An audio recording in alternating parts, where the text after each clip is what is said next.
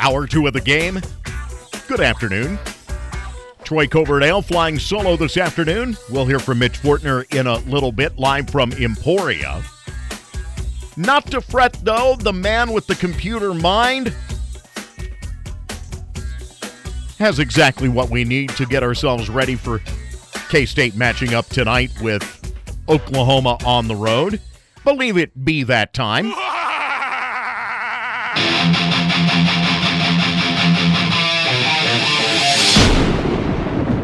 Here's MitchPom with tonight's prediction. MitchPom is back with another prediction. I got to be honest with you. I think MitchPom has been a little bit off lately. So I've tightened the screws, worked with the algorithm a little bit. We're going to try to get things on the money tonight as the Wildcats, number 12 in the country, did not move in this week's AP despite a 1-1 week. As they are now 19-6, 7-5 in the Big 12. They're now a game and a half back from Big 12. They'll be just a game back if tonight they can win at the Lloyd Noble Center and take down the Oklahoma Sooners.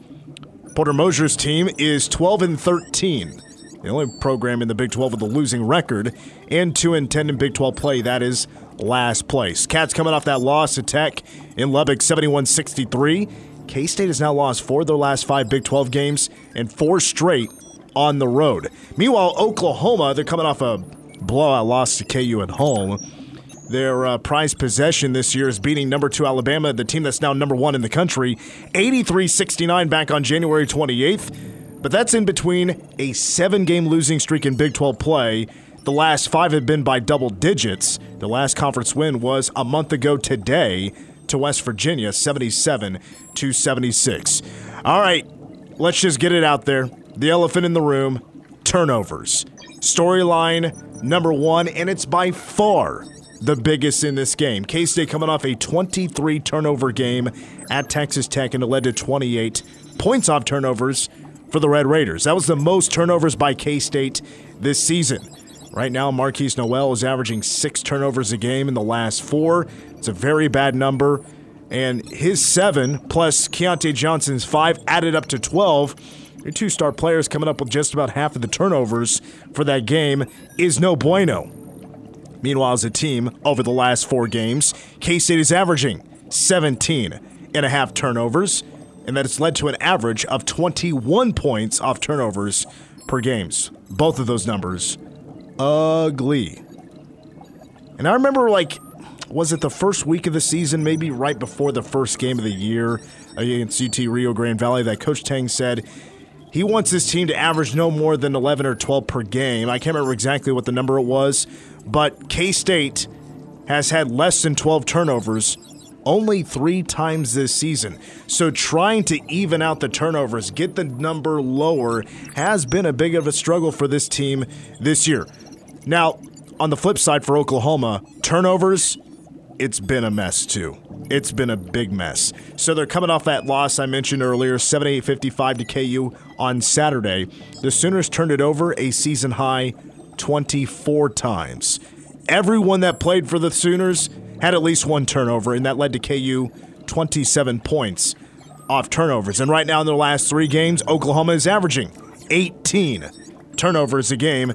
And these are the 2 worst teams in the Big 12 in Big 12 play in turnovers and contests, right around 15 a game. Now, here's the difference about K-State. Defensively, K-State does a pretty good job at forcing turnovers, trying to even things out. And right now, the Cats averaging 14.2 turnovers per game, and that's 4th in the Big 12. Not too bad at all. Meanwhile, for Oklahoma, a team that's not very athletic, they're probably the least athletic team in the Big 12, they struggle with forcing turnovers. They're not very good at it. They are last in the Big 12, forcing 9.7 turnovers per game in Big 12 play. And over the whole season, Oklahoma is 334th in the country. There's 352 teams in Division I college basketball at forcing turnovers at just slightly over 10 a game. Now, they did force KU into 16 last Saturday.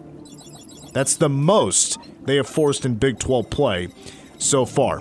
All right, with turnovers out of the way, we can get to a couple more things. Second chance opportunities. Oklahoma, they're actually doing a pretty good job on the defensive glass, but they're worse in the Big 12 in grabbing offensive rebounds. Just 7 per game, and that's nearly the worst in the country.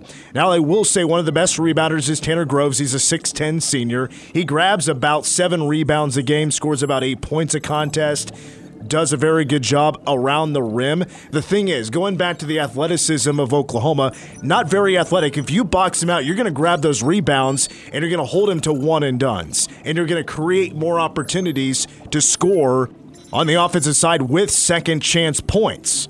Also for Oklahoma, the leading scorer, and he's the 10th leading scorer in the Big 12. That is Nevada transfer Grant Sherfield. He actually played at Wichita State for a time as well. 6'2 guard, he's averaging 14 points a game, also 2.5 assists a contest. He does turn it over about 2.5 times a game. Now, I will say his three-point shooting has really dropped as the season has continued. Through non-con, very good, 42% from three, but in Big 12 play, just 32%. That has really dropped. Meanwhile, Oklahoma is a team just shooting 29% from three in Big 12 play. It's not an exciting number at all, but I tell you what, Sherfield can go off at times. His latest was, of course, against Alabama in that blowout win when he scored 30 points. He was lights out from the floor. And also, another Sooner that does worry me a little bit is Jalen Hill, who's also a forward like Tanner Groves. He's averaging about 11.5 a game. He also does a good job of grabbing rebounds. Great when it comes to boxing out, 6 rebounds a game. And he can be decent at times from three, but he's averaging just 30%. But he's very good inside. He is 60% from inside the arc. So he really wants to back you in, attack the hoop, use the baseline. He's very good at that. So watch out for that tonight with Jalen Hill. With the rest of the starting five, just a couple of freshmen. They're average, below average a little bit. But they were both top 100 recruits for Proto Mosier this last recruiting class. And I will say, back to the three-point shooting. I thought this was interesting. It's actually worse than I thought it was in Big 12 play for the team. Just twice in the last 9 games for Oklahoma in Big 12 play have they made more than 5 threes a game. If you hold Oklahoma to 5 threes in this game, you're going to feel very good about the position you are in. Now, last thing about Oklahoma is guarding the perimeter. I think Oklahoma does a really solid job at guarding the three. They have allowed just 73s to be shot on them in Big 12 play. That is the lowest in Big 12 play, and teams are only scoring at a 35% clip. All right, my keys to this matchup. Turnovers, obviously. Can K-State clean it up? I think if they do a good job of limiting the turnovers, be smarter with the passing, obviously that's going to lead to more shots, more points, and I think more confidence and a lot more fun for this team. When this team is having fun, they're scoring, and it seems like they're unstoppable when they're doing the things that they enjoy the most, and that's the highlight plays. Can they get a couple of those tonight? I think they can.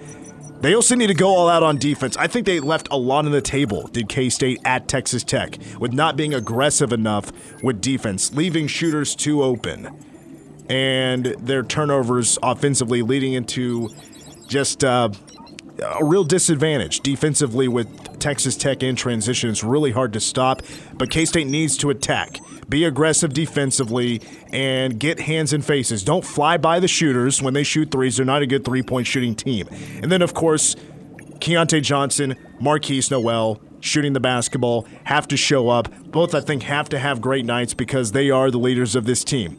If they have a great night, good chance K-State comes out with a win, and everybody's having a great night after tonight. MitchPom has K-State at a 54% chance of winning tonight, 71-69. Tightening the bolts on the algorithm a little bit. K-State with that struggle at Texas Tech. Yes, the Red Raiders deep in Texas, but they've struggled on the road. So I see this coming down as a close game. I'm giving K-State a 60% chance of winning in Oklahoma tonight. Just need to see them prove it. Prove it to me that they're going to be a better team. They're going to go back on a run, and it starts here tonight. My final score for K-State as they win 69-64. And that is MitchPom. Let's go back to Troy Coverdale. Thank you very much, Mr. Computer. Oh, boy. I look forward to hearing what MitchPom has to say on Friday as the Cats get ready for the Iowa State matchup coming up that Saturday afternoon at Bramlage. Don't forget, by the way, that has been moved to a 1 o'clock tip-off on Saturday afternoon at Bramlage, and you'll have, of course, coverage right here on News Radio KMAN.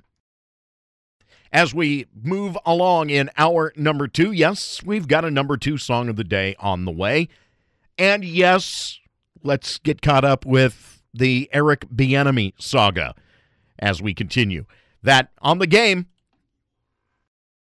I think whatever he has to do to, I guess try to prove even more, even though he's won 2 Super Bowls and been in AFC Championship games with this offense being top in the league for the last 5-6 years, that he deserves an NFL head coaching job. But whatever he makes that decision and whatever he does, I support him, man. I support the man that he is. And if he has to go somewhere else and prove himself even more to get that head coaching chance, then I'll support him that way. But if he's back here with us, I'll be happy as I've always am. So he's a great person, man, that's deserved to be a head coach. And I can't wait for him to get his opportunity to show why it's been way past deserved. Patrick Mahomes last night on Freddie and Fitzsimmons on ESPN Radio, commenting about Eric Bieniemy, the offensive coordinator for the Chiefs, and that controversy is once again swirling. Just why isn't EB getting an opportunity at being a head coach? And the ascriptions to it being racism are once again right at the center of it. And to me, there are so many layers to the onion in this story. When you look at past history, and I just think it's easy to boil this down to a binary fight. Well, it's his past. No, not necessarily. Well, it's racism. No, not necessarily. There's something there, and I can't put my finger on it.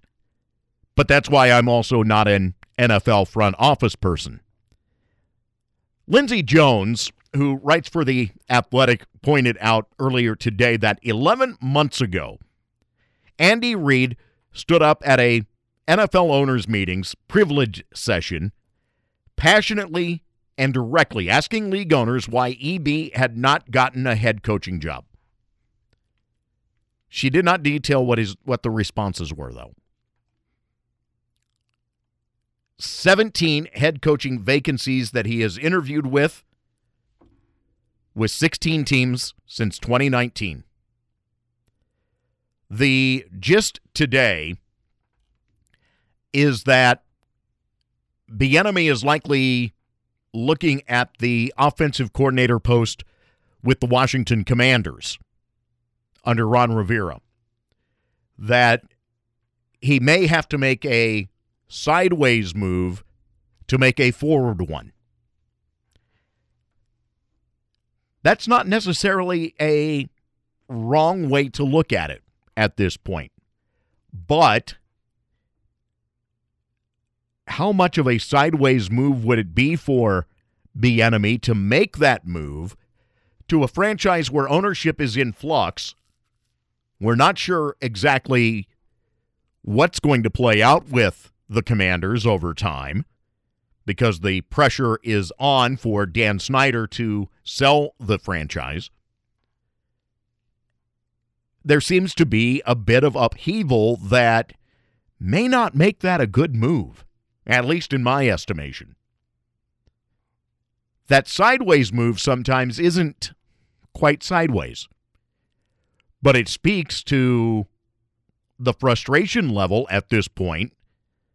I think that Bieniemy faces, and the utter disappointment and frustration that is out there for him. Disappointing as it may be, I will say this. It at least is allowing for furtherance of the discussion. Whether or not we boil it down to being so simple as it being about race or his rap sheet, I think that there's, again, more behind the scenes that we aren't privy to. It's amazing. 17 head coaching vacancies that he has interviewed for and has not gotten a head coaching job. Wow. Mitch tells me we may be looking at an early start, so why don't we start moving a little bit here towards a number 2 song of the day? The Game continuing. Give me time to realize my crime. Let me love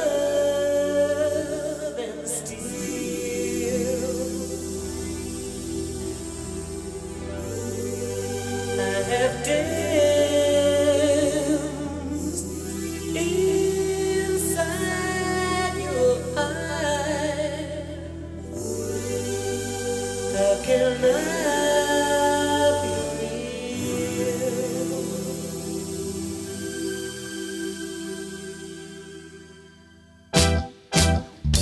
Do you really want to hurt me? The first single released in the United States by Culture Club. Appropriate on Valentine's Day, a song of unrequited love. It hit number 2, 3 weeks in March of 1983, kept from the number 1 spot by, what do you think, Mitch? Oh, gosh. See, I've done enough studying of these Billboard charts and who went number 1 and when and for how long. God, I don't know. Let's go with, I don't even have an educated guess. Let's go with Huey Lewis in the News. Billie Jean. Oh, Kept it from number 1 in America. makes sense. First major success, as we noted, it was their first single released in the United States, an unlikely hit for the band, crossing over to adult contemporary radio. MTV, whose library was mostly British bands when they launched, had acclimated the U.S. audience to guys in makeup, so it wasn't so shocking to see Boy George. It was an authentic look, by the way. He'd been wearing makeup and women's clothes since his school days, and while he exaggerated it for publicity, it was his preferred style.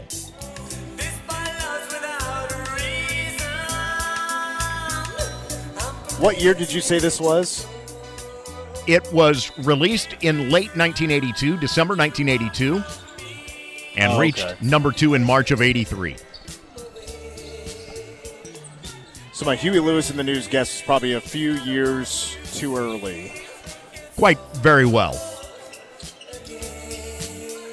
In 2007, Boy George noted that the song was not just about Culture Club's drummer, John Moss, who was his boyfriend at the time, but that it was about all the guys that he dated at that time in his life.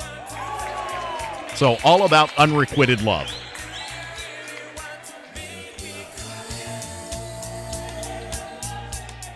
Of course, there's the version of it in The Wedding Singer.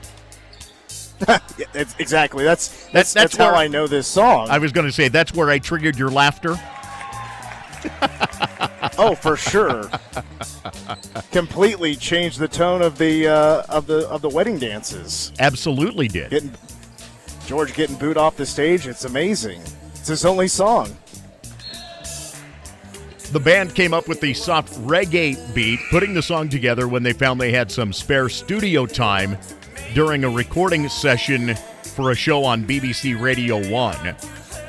Their bass player, Mikey Craig, brought that Caribbean influence to the band's sound.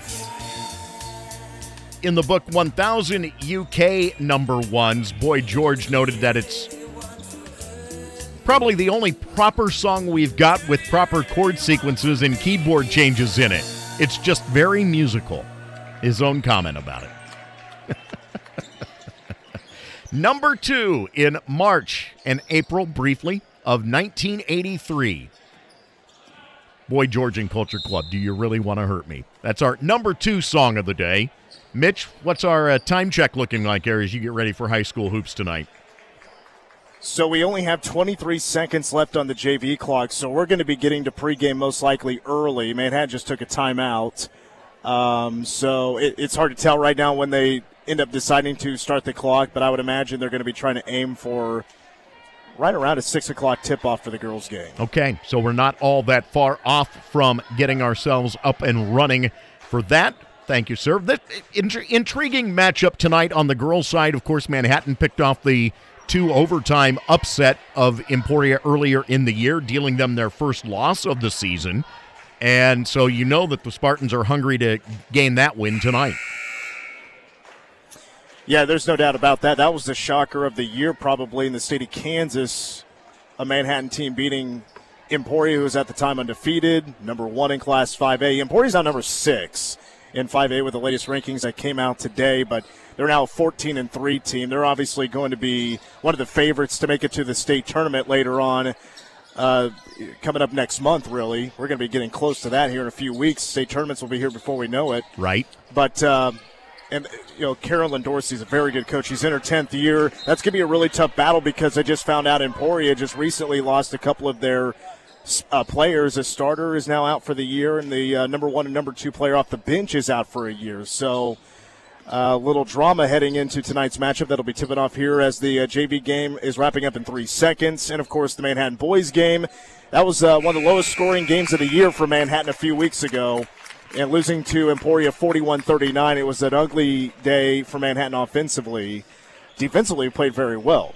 But the Emporia boys are also very good. That's another team that's going to try to make its way into their state tournament coming up in a few weeks. And the fun of state just around the corner. In fact, noting tonight begins a stretch here where it's 3 games in 10 days.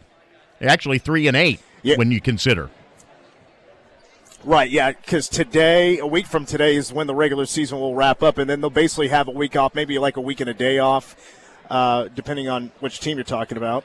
And then it's sub-state. And Manhattan girls, their shot of making it to host a sub-state game, like it's still a possibility, but it's probably not likely. Just because they would need a ton of help, so Manhattan girls will most likely be on the road for their entire sub-state run. And the 20 minutes have started here, Troy, so we'll begin pregame at 5:50. And for the Manhattan boys, they're right now the 9 seed. They need to get to the 8 seed to host a sub-state game. So a lot riding on tonight for the Manhattan boys, especially in the Centennial League standings. Manhattan can still win the Centennial League on the boys' side. They'll obviously need to win tonight. That tells you also, though, how up and down the Centennial League has been on the boys' side. It's been a pretty good race. And it's wild because it is a round robin, 6 teams now in the league, and nobody has the same league record.